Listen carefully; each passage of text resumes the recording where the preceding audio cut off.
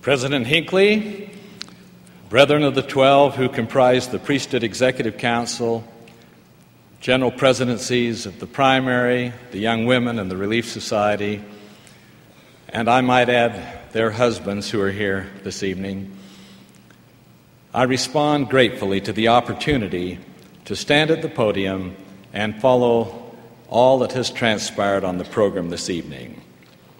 The spirit which permeates this meeting here in the historic Tabernacle and in hundreds of chapels, in stake centers, chapels in many parts of the world, it's a reflection of your strength, your devotion, your goodness. To quote the Lord, "Ye are the salt of the earth, ye are the light of the world. Let your light so shine before men, that they may see your good works and glorify your Father which is in heaven." Some of you are just approaching young womanhood, soon to leave the comfort of primary and enter the exciting and challenging years as young women of the Church of Jesus Christ of Latter-day Saints. Others here include those not yet married, many of whom are your teachers. There are also mothers, grandmothers, even great-grandmothers, who with an occasional tear think back to the summertime of their youth and ponder the words of Longfellow. How beautiful is youth! How bright it gleams with its illusions, aspirations, dreams.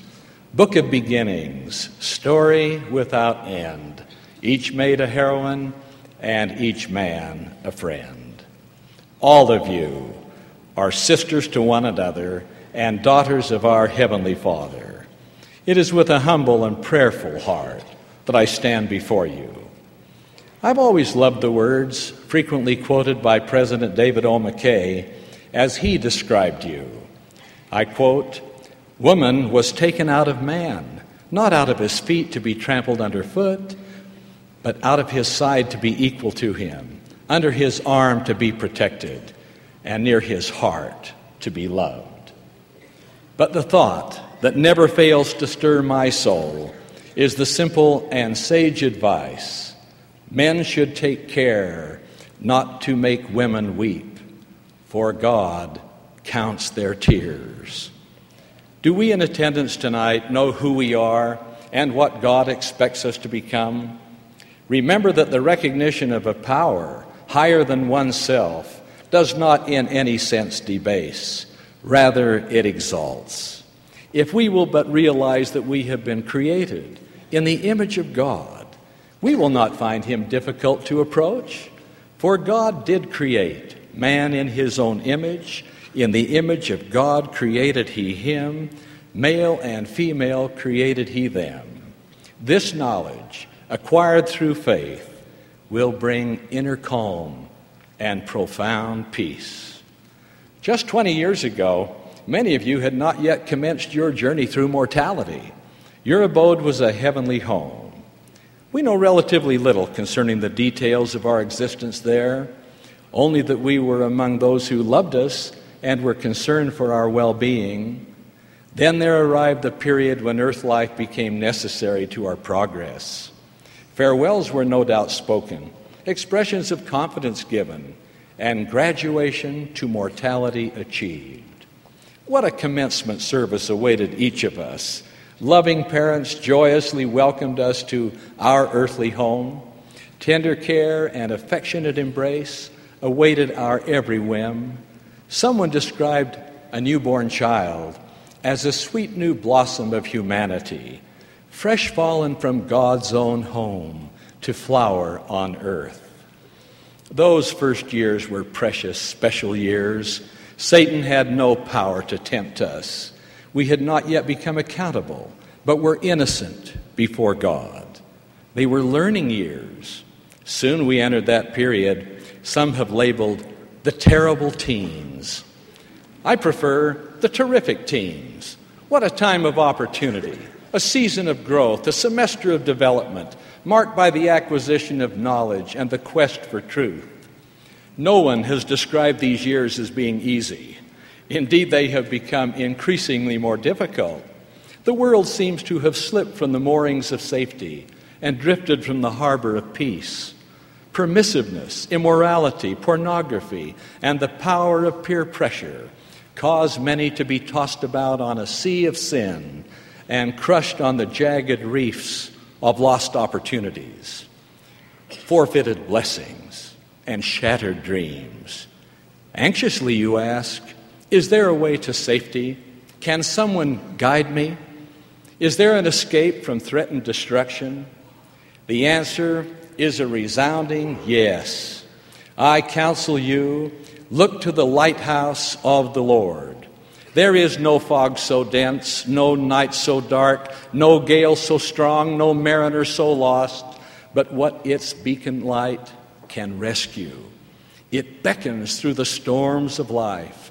It calls this way to safety, this way to home. The lighthouse of the Lord sends forth signals readily recognized and never failing. Tonight, I would like to speak of a summary of its safety signals. These words of warning, these safety standards, are printed in a small booklet, soon to be distributed, and entitled, For the Strength of Youth. May I share with you words from the introduction to the booklet, prepared under the direction of the First Presidency of the Church. And I shall read, Our beloved young men and women, we want you to know that we love you. We have great confidence in you. We desire everything in this world for you that is right and good. You're not just ordinary young men and young women. You are choice spirits who have been held in reserve to come forth in this day when the temptations, responsibilities, and opportunities are the very greatest. You are at a critical time in your lives. This is a time for you not only to live righteously, but also to set an example for your peers. God loves you. His desires to have you return to Him, pure and undefiled, having proven yourself worthy of His presence in an eternity of joy. We counsel you to live a morally clean life. You cannot do wrong and feel right. It's impossible. Years of happiness can be lost in the foolish gratification of a momentary desire for pleasure. You can avoid the burden of guilt and sin and all of the attending heartaches as you keep the standards outlined in the Scriptures and emphasized in this pamphlet of which I've spoken.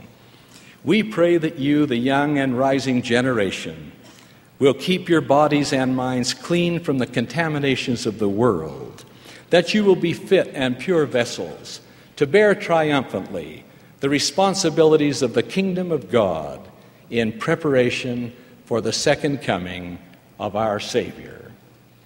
May I review with you, the women of the church, these special standards referred to in the introduction, which I've just presented.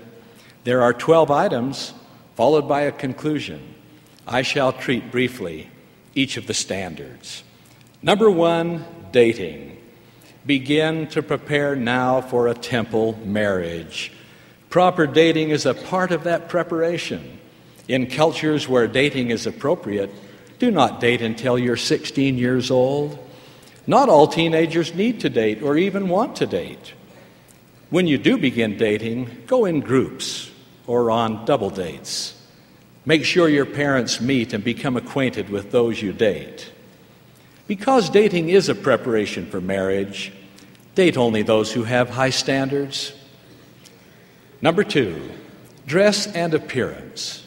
Servants of the Lord have always counseled us to dress modestly, to show respect for our Heavenly Father and for ourselves.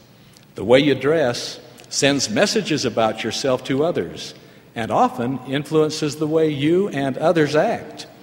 Dress in such a way as to bring out the very best in yourself and those around you. Avoid tight-fitting or revealing clothes and extremes in clothing and appearance. If you are tempted to dress as you shouldn't, just remember the old rule. If in doubt, don't. Number 3, friendshipping. Everyone needs good friends. Your circle of friends will greatly influence your thinking and behavior, just as you will theirs. treat everyone with kindness and dignity. Many non-members have come into the church through friends who have involved them in church activities. May I share with you a treasured family experience?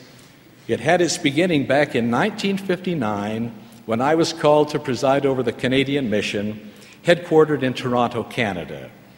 Our daughter Anne turned 5 shortly after we arrived in Canada. She saw the missionaries going about their work, and she too wanted to be a missionary at 5. My wife demonstrated understanding by permitting Anne to take to class a few copies of The Children's Friend. Now, that wasn't sufficient for Anne. She wanted to take a copy of the Book of Mormon, and she talked to her teacher, Miss Pepper, about the church. I think it rather thrilling that just a few years ago, long after our return from Toronto, we came home from a vacation and found in our mailbox a note from Miss Pepper, which read, "Dear Anne, think back many years ago. I was your school teacher in Toronto, Canada. I was impressed by the copies of The Children's Friend which you brought to school. I was impressed by your dedication to a book called the Book of Mormon. I made a commitment that one day I would come to Salt Lake City and see why you talked as you did and why you believed in the manner you believed. Today, I had the privilege of going through your visitor center on Temple Square. Thanks to a 5-year-old girl who had an understanding of that which she believed, I now have a better understanding of the Church of Jesus Christ of Latter-day Saints." Miss Pepper died not too long after that visit. How happy our daughter Anne was when she attended the Jordan River Temple and performed the temple work for her beloved teacher, whom she friendshipped long ago. Standard number 4, honesty. The oft-repeated adage is ever true: honesty is the best policy. A Latter-day Saint young woman lives as she teaches and as she believes. She's honest with others. She's honest with herself. She's honest with God. She is honest by habit and as a matter of course. When a difficult decision must be made, she never asks herself, "What will others think?" but rather, "What will I think of myself?" Have the courage to do what you know to be right. Standard number 5, language. How you speak and the words you use tell much about the image you choose to portray. Use language to build and uplift those around you. Profane, vulgar, or crude language and inappropriate or off-color jokes are offensive to the Lord. Never misuse the name of God or Jesus Christ. The Lord said, "Thou shalt not take the name of the Lord thy God in vain." Set a positive example for your friends and others by using clean language to express your thoughts. Standard number 6, media. That's a big one, including movies, television, radio, video cassettes, books, and magazines. Our Heavenly Father has counseled us to seek after anything virtuous, lovely, or of good report, or praiseworthy. Whatever you read, listen to, or watch makes an impression on you. Avoid any semblance of pornography. It's dangerous and addictive. If you continue to view pornography, your spirit will become desensitized and your conscience will erode. Sisters, don't be afraid to walk out of a movie, turn off a television set, or change a radio station if what's being presented does not meet your Heavenly Father's standards. In short, if you have any question about whether a particular movie, book, or other form of entertainment is appropriate, don't see it, don't read it, don't participate. Just a week ago, there appeared in the newspaper an observation by comedian Steve Allen. It describes one of the greater problems of our time, and I'll quote the article. Steve Allen doesn't find anything funny about television's trend towards stronger language and adult-oriented themes. The veteran comedian lashed out at current television trends in an opinion piece published in the Los Angeles Times. The flow is carrying all of us right into the sewer, he wrote. The very sort of language parents forbid their children to use is now being encouraged, not only by anything goes cable entrepreneurs, but the once high-minded networks, said Allen. Shows that depict children and others using vulgar language only point up the collapse of the American family, he said. Standard number 7, mental and physical health. The Apostle Paul declared, "Know ye not that ye are the temple of God, and that the Spirit of God dwelleth in you? The temple of God is holy, which temple ye are." Use good eating habits. Avoid fad diets and ignoring the often alluring advertisements which emphasize slimness as the ultimate objective. Hard drugs, wrongful use of prescription drugs, alcohol, coffee, tea, and tobacco products destroy your physical, mental, and spiritual well-being. Any form of alcohol, including beer, is harmful to your spirit and to your body. Tobacco can enslave you, weaken your lungs, and shorten your life. An example of tobacco's powerful hold is illustrated in a letter which was written by a mother to the popular columnist and human relations advisor, Ann Landers. She wrote, "Dear Ann Landers, a year ago, our 2-year-old son, Earl, had difficulty breathing, so we took him to a doctor. We learned that Earl is allergic to cigarette smoke. My husband said we both had to quit smoking right then and there, and he hasn't touched a cigarette since. I went back to smoking the same night. My husband doesn't know I smoke. I have to sneak around and smoke in the basement, and it's making a nervous wreck out of me, Ann. Do you think it would be wrong if we let a nice couple adopt little Earl? A nice couple who don't smoke? The only problem is that my husband is crazy about the boy. I love him too, but I'm more the practical type. What do you think, Ann?" Signed, Mrs. E.R.M. Ann Landers wrote back, "Dear Mrs. E.R.M., I think a lot of people who read this letter are going to say I made it up. It's utterly fantastic that a mother would put cigarettes ahead of her own child. Don't present your wild idea to your husband. I wouldn't blame him if he decided to keep little Earl and unload you." Standard number 8, music and dancing. Music can help you draw closer to your Heavenly Father. It can be used to educate, edify, inspire, and unite. However, music can, by its tempo, beat, intensity, and lyrics, dull your spiritual sensitivity. You cannot afford to fill your minds with unworthy music. Dancing can be enjoyable and provide an opportunity to meet new people and strengthen friendships.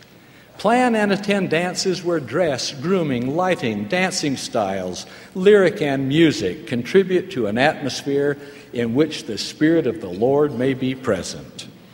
Number 9, sexual purity. Because sexual intimacy is so sacred, the Lord requires self-control and purity before marriage, as well as full fidelity after marriage. In dating, treat your date with respect and expect your date to show you that same respect. President David O. McKay advised, "I implore you to think clean thoughts." He then made this very significant declaration of truth. I quote, "Every action is preceded by a thought. If we want to control our actions, we must control our thinking."